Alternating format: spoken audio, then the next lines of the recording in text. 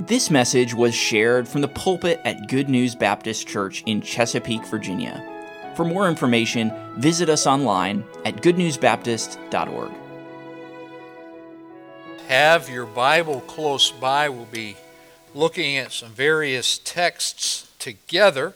I'm going to be starting out in John's Gospel, John chapter 1. You came tonight anticipating that we would begin some training, along with some preaching, about how to win others to Christ.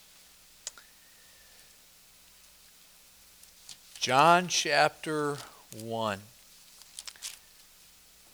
As you're preparing, I want you to open up this book that you received tonight coming in, the Exchange Training, the Leader's Guide by Evangelist Jeff Musgrave. Let me ask quickly if there's any adult or teen, you got in tonight and you didn't receive a copy. Slip your hand up. All right, there are a few, so hold it up until these guys get to you. One per person. So each Sunday night through August, if you come back and you don't have yours, be prepared to take notes in something else. All right? And then remember to bring it with you the next time. But we want to give this to you, put it in your hands, so that you can use this material to help lead someone to Christ.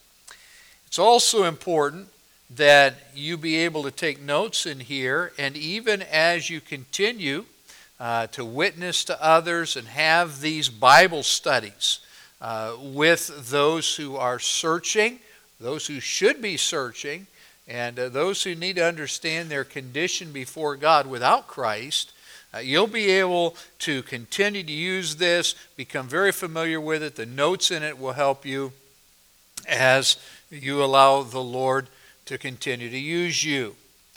As we go through this training, I'm going to explain the overall group of tools that you're going to be able to receive. There's the Inquirer's Bible Study, where you come alongside someone, and with this Bible study, there are 4 lessons that you do together where the Word of God is able to work on their hearts, reveal their condition and their need for Christ. So that's what this is. In the middle of September, and I made it a video announcement earlier, hope that you'll go see Mary Lynn in the church foyer, but sign up for the training that's going to happen in September.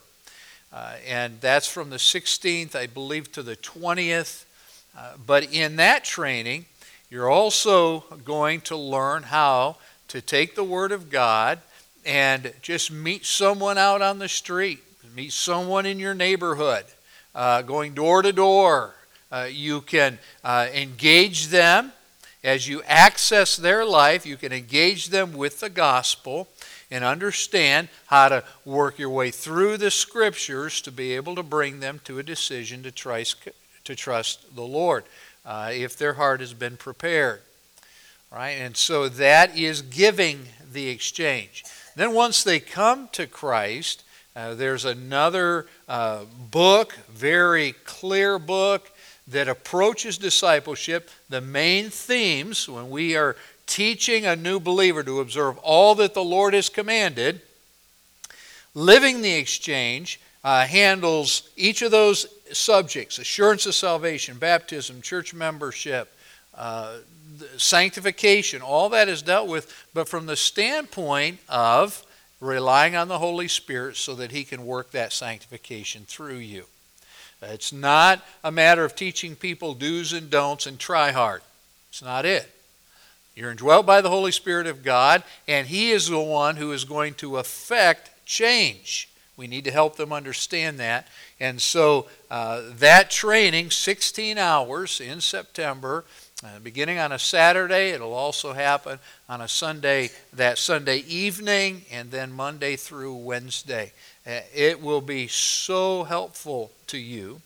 But what we're going to consider together tonight will give you an understanding even about how this material is laid out. And I think that I know God's going to use it as He's already using it. Many of you are discipling others. You have used this material. You're using it right now. And we are seeing God do some amazing things in lives. And we give Him all the glory for that. And so take some notes tonight. Follow along. And I hope that our PowerPoint will help guide you as well. The simplicity of the gospel and sharing the gospel must be emphasized in evangelism training. The simplicity. A child, where God's working in their heart, they can have the faith to be able to understand what Jesus has done for them and to be saved. How do we know that? We just saw that with our vacation Bible school, didn't we? It's simple. But in John 1:39, when two of Jesus' disciples asked Him where He lived, would you look at that verse with me? What does He say? He saith unto them, Come and see. They came and saw where He dwelt and abode with Him that day, for it was about the 10th hour. It's late in the day. Come and see. And the Lord just took time with them. In John 1:45-46 we read, Philip findeth Nathanael, and said unto him, We have found him of whom Moses in the law and the prophets did write, Jesus of Nazareth, the son of Joseph. Wow. He was convinced. Nathanael said unto him, Can there any good thing come out of Nazareth? Philip saith unto him, what? Come and see. I appreciate folks that maybe haven't been trained in evangelism and maybe you're a little intrepid to try to share your faith with others. We want to help you with that. But some of you at least have down this part. Come to my church and see. We had some guests here this morning. What a blessing. Some of you were shopping, saw them, and invited them to church. Now, I rejoiced when I got to visit with these guests that they seem to know the Lord and they're going to plan to be back. That's exciting, but it's simple. Come and see. What did the woman at the well say to the folks back in Samaria, in the city? Come and see a man who told me everything that I've done. Now, we do not find deep theological discussions in these texts. Instead, here's what we see, that evangelism at its core is relational. Now, I want to be careful because a few decades ago there was this big push called lifestyle evangelism. I just live right around these folks as I should as a Christian, and eventually they're just going to ask me about my faith. Well, they might think you're a nice person, but that doesn't mean that they're going to ask you about your faith. There needs to be a confrontation with the gospel.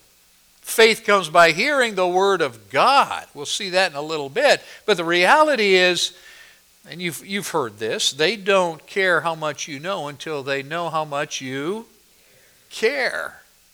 Did Jesus just preach and go hide? No. No, He interacted with them. Zacchaeus, come down. I'm going to your house today. Well, what was that about? Well, it must have been lunchtime. No, that's not what that was about. No, He was going to go to Zacchaeus' house and He was going to preach, share the gospel. Zacchaeus comes to Christ. I'm so thankful for that story. That means there are going to be other short people in heaven. Amen? All right. But the reality is, Jesus showed him He cared. And then used that as an opportunity where He was determined to give the gospel. So the biblical emphasis of the Exchange Bible Study is relational. Not just from the perspective that we need to access lives to reveal the Lord Jesus to them, but because, think about this, He loved them like He loves us. That's right. He came to seek and to save that which was lost. Why? Because God so loved the world. All right? And so He loves them like He loves us, and we should love them as He does, because He loved us. We should love them the same way. Remember a message we preached recently looking at Peter's life and the importance of accessing the lives of the lost. And you'll remember that with Peter, he invites them into Simon the tanner's house. They actually have a meal together. Those guys spend the night. And through that time, then when they get up to Cornelius' house, he gets invited in there. There was personal time spent together. Peter showed that he cared. So we have the opportunity to explain Jesus' love for others as He is revealed in the Scriptures. We gain access with the goal of letting them know we care, letting them know Jesus loves them. They too can have a relationship with Him, bringing peace and purpose to their lives. All right. And so in the introduction of your book, I'm just hitting some highlights where in the introduction, the Leader's Guide, it helps you gain the perspective that I've just reminded us that we need to have. All right? Now, why the Exchange Bible Study? The reason that I believe we should be using the Exchange Bible Study for our church is that it helps us introduce our friends to the loving, living God of the Bible. And it is His Word that will break down barriers and draw them to Himself. His Word is powerful, sharper than any two-edged sword. You're not going to help somebody get to heaven by your convincement. It's going to be the Word of God penetrating their hearts. That's what's going to bring life. Now, how do we know? A couple verses, Romans 1:16. Paul says, "For I am not ashamed of the gospel of Christ, for it is the power of God unto salvation to everyone that believeth, to the Jew first, and also to the Greek." Romans 10:17, "So then faith cometh by hearing, and hearing by" what? Help me. The Word of God. It's exciting to enter situations where we access where people live. We work to build relationships with them so that we can share with them the Word of God. And you need to know the excitement of being able to share the Word of God and just watch it grip their hearts, draw them to the Lord. In your book, let me just have you look. This is page Roman numeral 6. Evangelist Jeff Musgrave shares his testimony of a man, Carlton, and they were having this Bible study. And already God was using His Word in his heart. This man says this, "Do I have to believe this Adam and Eve stuff to have a relationship with this God of yours?" This was his first question. Now that would be intimidating for most of us. He felt God was a crutch, a figment of weak men's imagination. Though skeptical, his question was sincere. At the end of the first conversation, he and his wife, Michelle, agreed to do the Exchange Bible Study, the Inquirer's Bible Study. As we finished our first study, Michelle apologized for Carlton's skepticism, and my wife wondered if we should get him an apologetics book that might lend some credibility to our witness. However, we decided to stay the course and let the gospel show itself powerful in Carlton's life. Our second Bible study was slightly better. Instead of saying, "That can't be true because," he was saying, "Well, if that's true, what about?" Again, Word of God working. Before we could study the third lesson, Carlton said to me, I don't need to finish the Bible study. I know it's true. I want to make that exchange you've been telling me about. Today, Carlton and his family continue to grow in their walk with Christ. How did it happen? Well, you can see there in your book, because the Bible is powerful. It's the Word of God. Sometimes we don't witness because, well, we're going to talk about boldness in a little bit, but sometimes we don't witness because we're just not convinced God's Word is enough. It is sufficient, folks. Now, they may not believe it. They may not like it. It's sufficient. It's powerful. All right. So nothing I have shared to this point is new to most of us, I'm sure. While we are convinced of the power of Scripture, at least in our heads, our lack of evangelism often comes down to one main issue, and that is boldness. Biblical boldness in evangelism and discipleship. By the way, I will say this, and then we'll look at truths that I'm trusting God will use to change our thinking. If you struggle with boldness, you've got a thinking problem. You don't have a boldness problem. Pastor, how can you say that?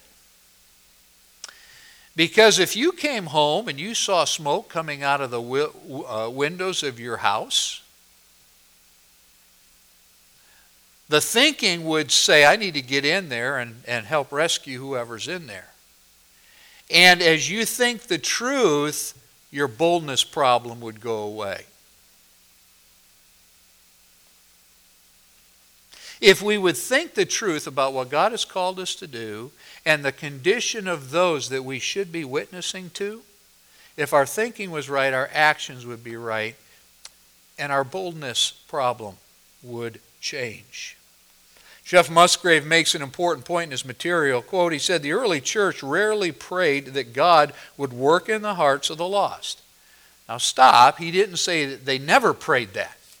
They hardly prayed that. Why? They were confident he was doing that work. He promised. He's ripening the harvest.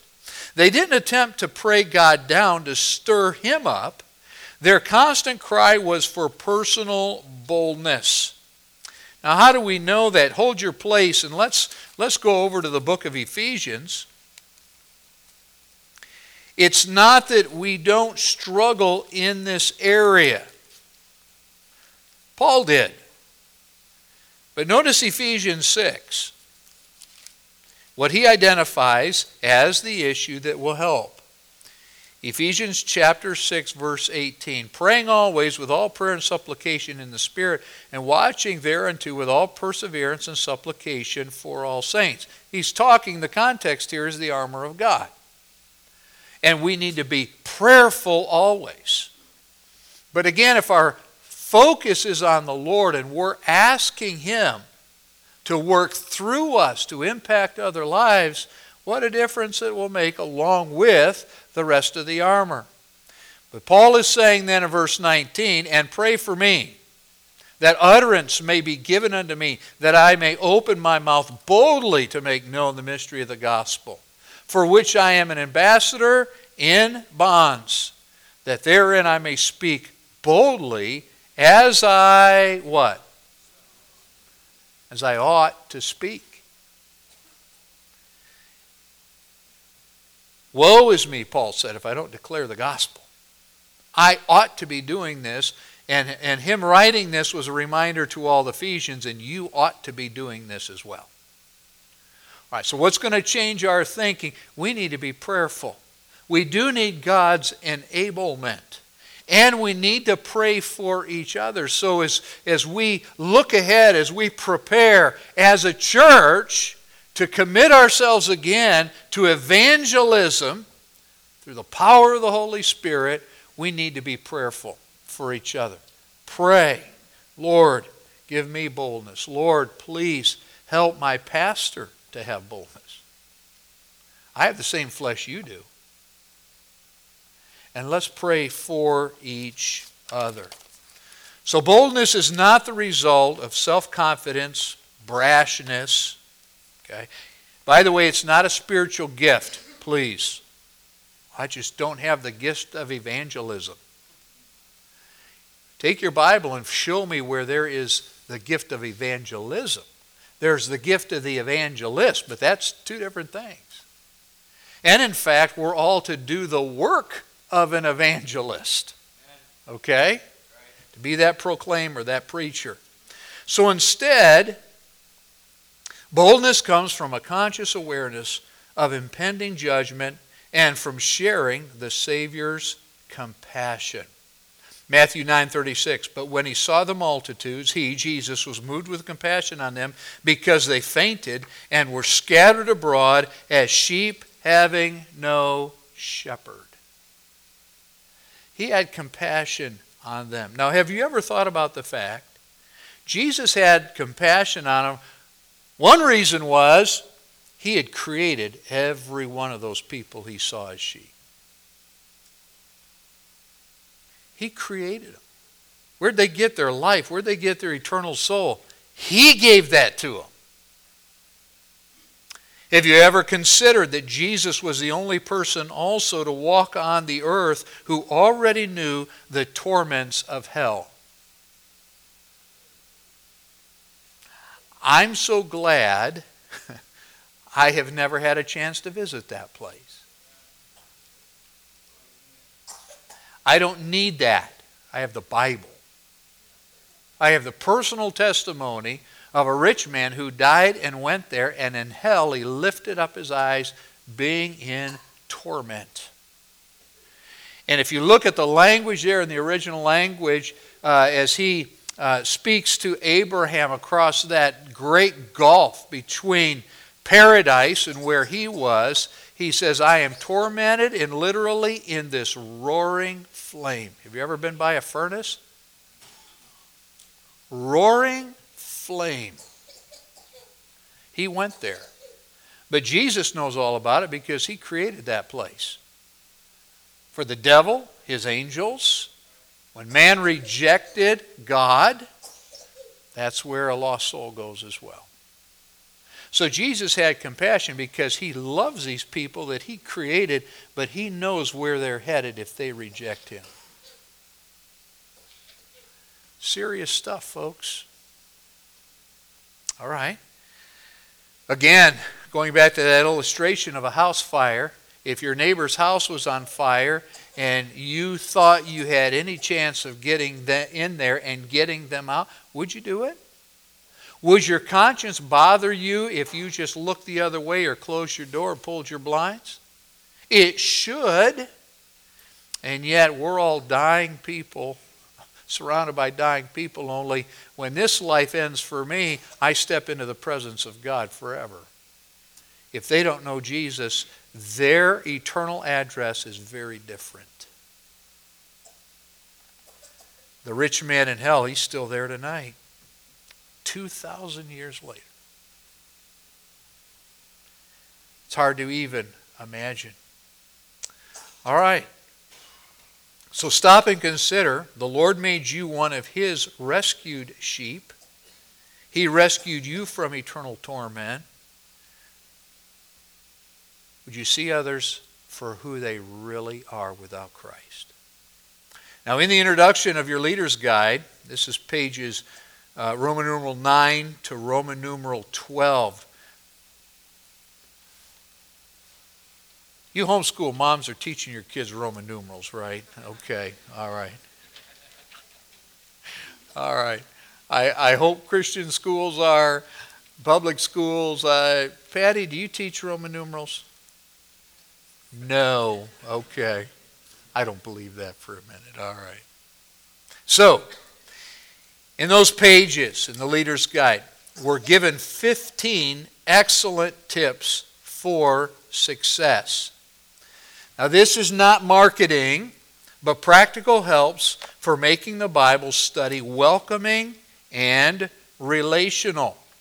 All right, so let's just look at a couple of these together. For instance, and we've been talking about this recently, in fact, as of this morning, But notice on Roman numeral page 10, be transparent. Some of the questions will probe into the personal life of your friend. He, she will more readily open their heart if you pave the way by admitting your own weakness and problems. You know, I just want you to understand, I'm a sinner. I needed Jesus. Okay? None of us is perfect. In your book here, would you underline perfect? And I'll tell you why I'm having you underline it in a minute. You have more in common with the struggles of your unsaved friend than you might realize. Especially if you were saved later in life. Okay? What about the setting? Do the Bible study in a setting that is comfortable for your friend. Consider doing it in your friend's home so that all that has to happen for the Bible study to take place is that you show up. Many have found a coffee shop or quiet restaurant to be a comfortable setting. Okay? Someplace that is non-threatening. Here's an important reminder. Don't call to remind him or her of the Bible study. Just show up. Why? A reminder call might provide an opportunity for them to cancel. Set it up before you leave and show up when you're supposed to meet again. Okay? And then don't give up. I like that one, top of the next page. Keep doing the Bible study even if it seems your friend is losing interest. It gets difficult to schedule a lesson, or even if a lesson gets uncomfortable. Sometimes it takes a long time to finish the exchange. But here's what I would remind you. When Paul got to Ephesus, he reminded those believers that for 2 years Paul went door to door, house to house. And what was he doing? He was teaching the Word of God. I think they were bringing their unsaved neighbors in. Okay? Remember, again, after Jesus led the woman at the well to himself, they asked him to stay in Samaria, but he was on a tight schedule. No, he stayed. Cornelius' house, they asked Peter to stay. He stayed. Now, this is a busy life that we lead. Those that we're trying to help, they're busy too. Do you know one of the reasons why they're so busy? It helps them not think about what's going on right here. Okay? So you're going to have to access that, find a time, be flexible to come in alongside them and be able to impart God's Word. All right, so look through. I want to encourage you to go back on your own and read those different tips for success. Read the others. It will help you, help prepare you as we move forward. Now in the Bible study, the goal is, this is in print for you, to show your own growing awe of your awesome God. Leave each lesson with the confidence that your friend understood the main theme of each lesson. Again, through the lens of Scripture. So you're going to just continue to express your confidence in God. You have no reason not to, by the way. You're not trying to convince them. You're just sharing them who your God is. But it makes a difference. And regardless of how they respond here down deep, there's a yearning. I believe the Spirit of God will work on their hearts. And how many of us have heard something like this? Over time, I just realized I need what you have. Okay? Moving on. So who can I invite? Let's think about that for a moment. The fields are white unto harvest. You won't have to look far. Brother Musgrave uses the acrostic fans. Not your fans. All right? But it's a word that will help us remember, get us thinking about who we can have Bible study with. Later in September, He'll give you and I a handout that says List 5, where you can write the names of those that you are going to pray for and invite to do this Bible study. Now, you've got a book that looks like this. When you, and we'll see this in a moment, just go over a couple pages. The lessons, it's a small book that's very easy for them to keep some place where they can fill in answers and so on. This is the leader's guide leading that Bible study. All right, but these smaller books, we're going to have these available where anytime you want to begin a Bible study with one of these fans, all right, you come alongside them, give them the book. Out of your leader's guide, you're going to be able to guide them through the Bible study. Fans, who are they? Well, family and friends. Associates at work, sports team, your barber or hairdresser. Really. But if we talk, everybody's listening in. When we first came to this church, I was sitting in a local barber shop having my hair cut, and I started to witness to the woman who was cutting my hair. In that situation, I found out she was a believer. Her husband was in the Navy. They were looking for a church. I don't know how many years the Winiarskis were a part of our church. God grew them here. When he was getting ready to retire out of the Navy, the family moved back to Georgia. And Ted stayed with Ron Reed several months. And Ron did the rest of the discipleship on that guy. All because I needed my hair cut. You don't know, but the Holy Spirit does. He's going to lead. All right? So, associates, how about the doctor's office? It's probably just you and the doctor in that room. Perfect opportunity. Neighbors.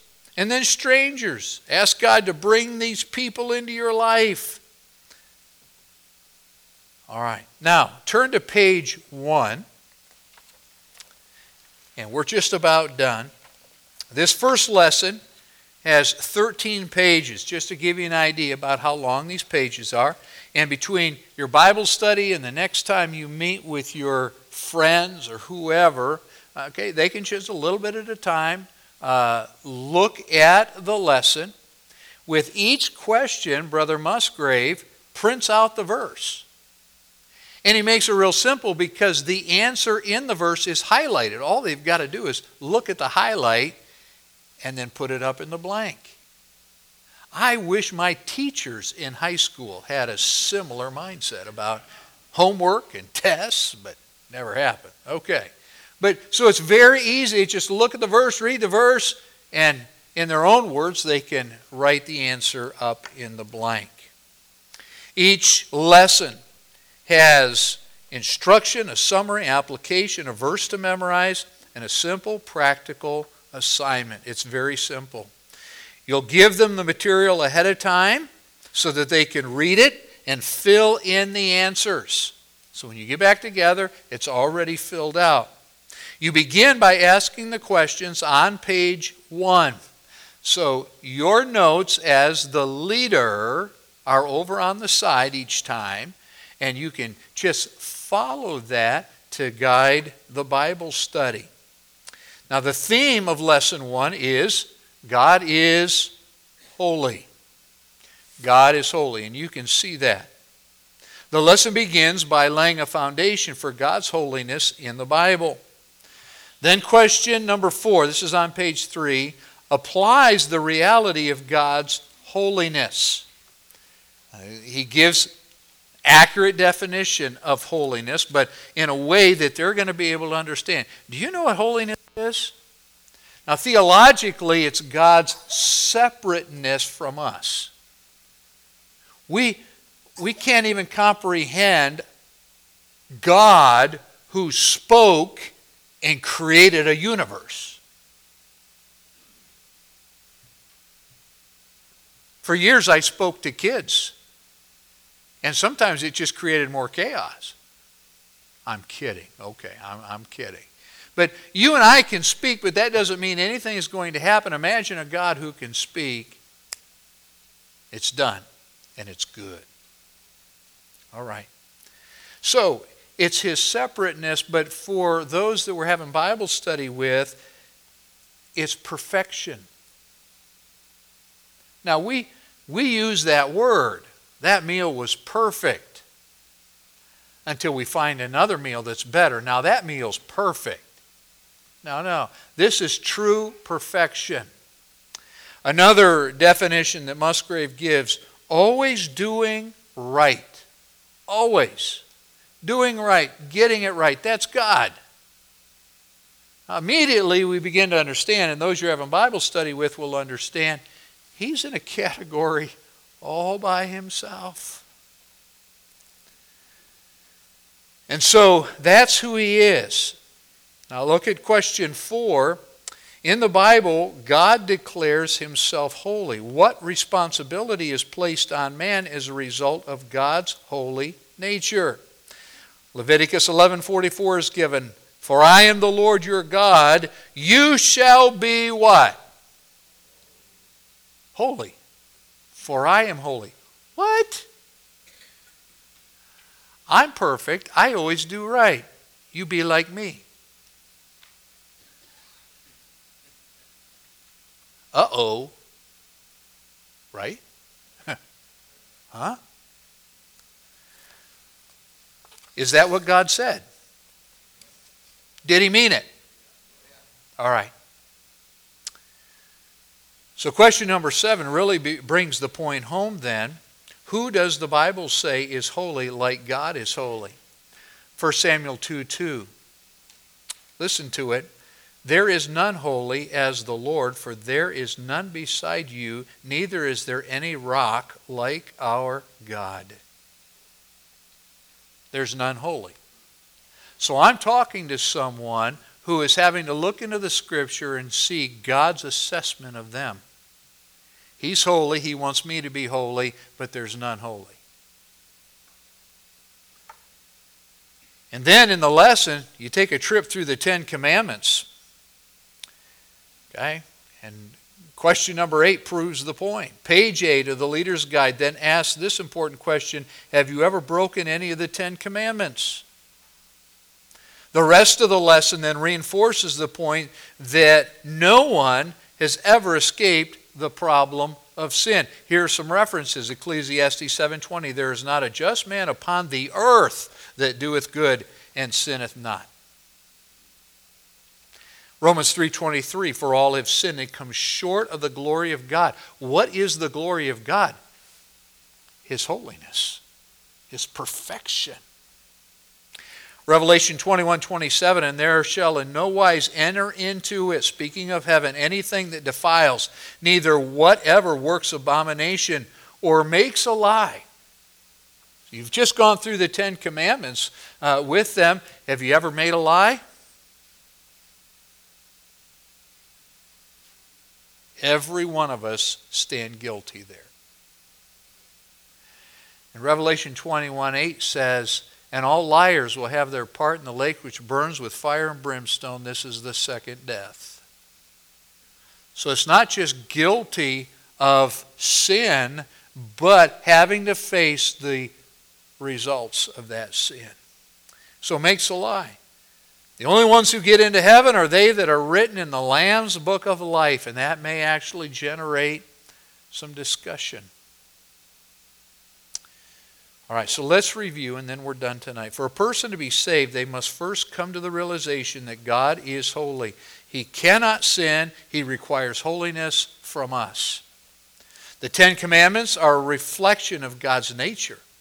This means God cannot accept any person who is contrary to his nature.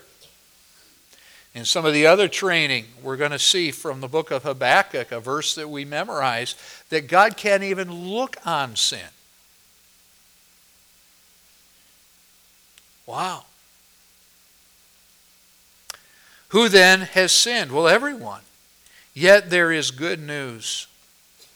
And in the lesson, and here's what they're going to read. They're going to read about the account in Luke 18, 9-14, where it talks about a Pharisee and a tax collector who came into the temple to pray. And that Pharisee, he got up there. He didn't see himself as a sinner. He boasted in the presence of God. I'm just glad I'm not like this guy. Here's my list of all the good things I do. Was God impressed? No. The tax collector admitted his condition, repented before God, was humble, and Jesus says that man went away justified. The idea is he went away forgiven, not the Pharisee, not the self-righteous religious guy.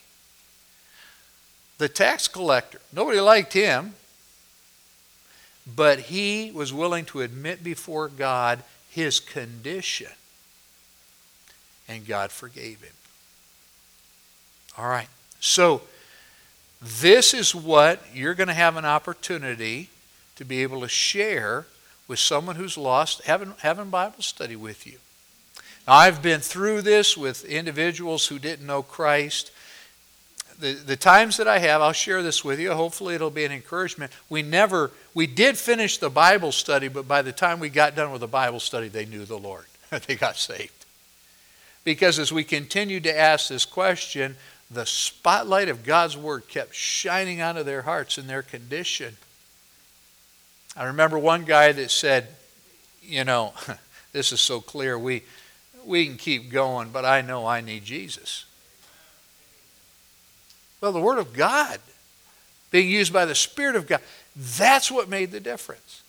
Now, please understand, I'm not saying that everyone who comes to Christ needs to go through a 4-lesson Bible study. We see examples in the Word of God of people who were confronted with the gospel, immediately were saved. How about that Philippian jailer? Immediately saved. But there are others, well, I gave them the gospel, they weren't ready, I'm moving on. Stop.